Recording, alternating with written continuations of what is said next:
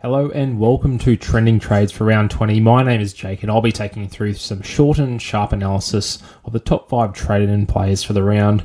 So first on the list this week we have Harrison Graham. He's been traded in by 2.1% of coaches, 269k with a break even of -2. Now, Graham, he seems like a fairly good cash out this week given he's starting hooker who's probably going to play around that 50 to 60 minute mark. He's averaged 35 so far, mostly in base stats in his first 2 games. And he can cover you for any Dragons, Raiders, or Rabbitohs you have in the bye this week. The only problem I see here with him is that he's just his job security. So the Dolphins do have the bye in round 21, and Jerry Marshall-King's return date still pretty much unknown. This pretty much means Graham could play anywhere between 1 to 7 games for the rest of the season, and really relying on whether the Dolphins want to risk Jeremy Marshall-King for the run home. They may be out of finals contention, or they may, if they get a few wins, they may be up there as well. So that's definitely their ladder position, something you have to consider there. If you need a green dot for this week, but you have a full 17 for the remaining of the season, I don't mind him. He's probably going to score okay this week, but if you're looking for him to be a very cheap 18th or 19th man, I think it's definitely way too risky here and you have to look somewhere else.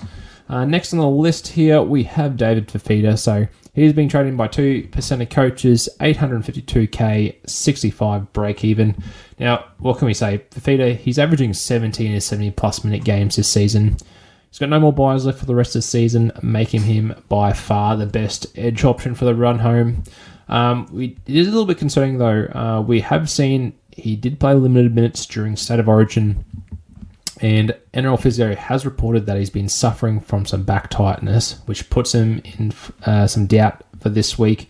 Given that the Titans play the last game this round, I think this is one you can definitely wait a week on. If you're trading out a player who is on the bye for him, you do have that option of trading him in last minute. So someone from, say, the Titans or the Eels, if you want to wait to that 1 hour cutoff, or if we know in the 24-hour cutoff whether he's playing or not, there is plenty of other options. Like you can get a gun from either the Roosters, Storm, Warriors, Sharks, Dolphins, or Panthers as well. So definitely one I'd be waiting and seeing. If you're absolutely desperate to get him, I'd be waiting towards that last game of the round. But back injuries, we know they can linger. They know they can be annoying. He may even come on play 20 or 30 minutes and get rested anyway. So I think personally I'd be holding off. If you want to use the money on someone else, I'd be going someone like maybe Isaiah Yeo or Tino Fa'asuamaleaui, who are pretty good options as well. So have a wait and see on David Fifita. So next up we've got Harry Grant. He's being traded in by 2% of coaches, 752k with a break even of 55. Now, similar sort of boat to Fifita, that Harry, he looks to be the best hooker option for the run home, given he's got a 60-point average and no buys left. So Harry Grant's pretty much been a proven keeper in seasons past, so I think he's a really great option. I can't see that average changing anytime soon. The Storms, they've got to, they really need to make that top 4, so they've got a few hard games on the run home, and I think they're going to be fighting to hang on to that spot. So I think it's going to be a luxury for them to be resting Harry Grant. So I think there's a very high chance that Harry can just plays out the rest of the season in that starting hooker role and maybe get a little rest here or there, but I'd say be playing mostly 80 minutes for most weeks. But regardless of that, I still think Grant's a great pickup for any coaches. He's definitely going to be the best hooker for the run home. So any coaches out there, definitely jump on Harry Grant. Next up, we got Jake Averillo.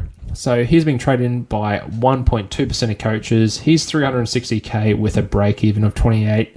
Now, Averillo, he made a pretty busy start to his fullback, well, getting his fullback jersey back for the Dogs. Ran for over 200 metres and also set up a couple of tries. So really good performance there, but he still only scored a 38. So I do expect this to change. They do have the Broncos and the Panthers over the next 2 weeks. So if the Bulldogs cop an absolute hiding, I don't think Jake Averillo is going to get as many attacking stats as he did last game.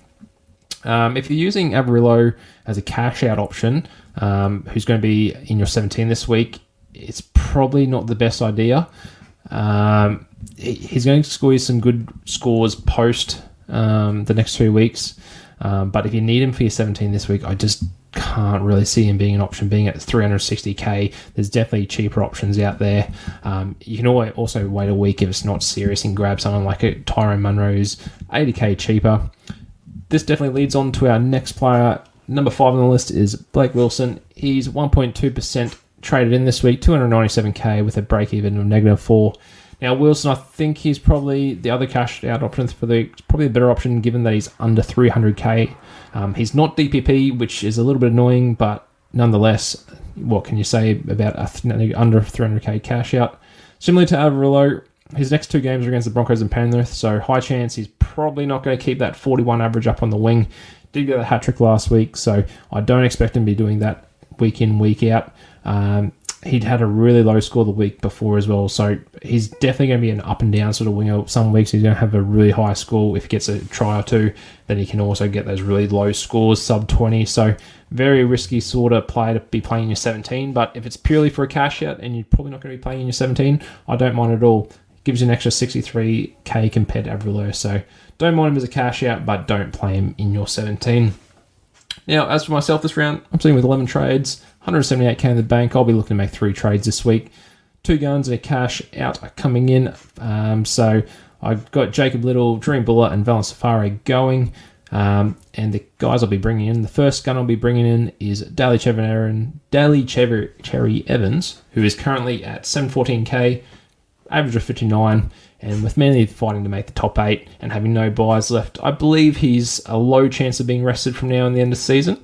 So very good option there. And the second gun I'm looking to bring in is Cameron Munster, who's also currently underpriced at 718k. For summer averages 56. TK and Paddy brought up a great point at the NRL HQ this week that Munster's output does significantly increase on the run home over the last few seasons. So hopefully that can happen again as well as the Storm look to hold on to that top 4 finish. For my cash out this week, I only have 270k to get one, so there really isn't any good options for me. However, it is my 21st spot on my bench, so very unlikely that I'm ever going to have to play him. So purely for that reason, I'll be going Sonny Luke, and if everything gets really desperate, around 27, he's definitely a break glass in case of emergency sort of player, given that Penrith players are likely going to be rested for that week. So hopefully I never need him, but if I do, maybe in that round 27, he could maybe jag out a 30 or something. But I definitely wouldn't recommend to anyone out there who's got the money to go someone a little bit higher. But just unfortunately for my situation, I am not in that luxury. But anyway, that wraps up trending trades for round 20. As always, keep an eye out for all the other Talking League content for the round, and have a great weekend and enjoy the footy.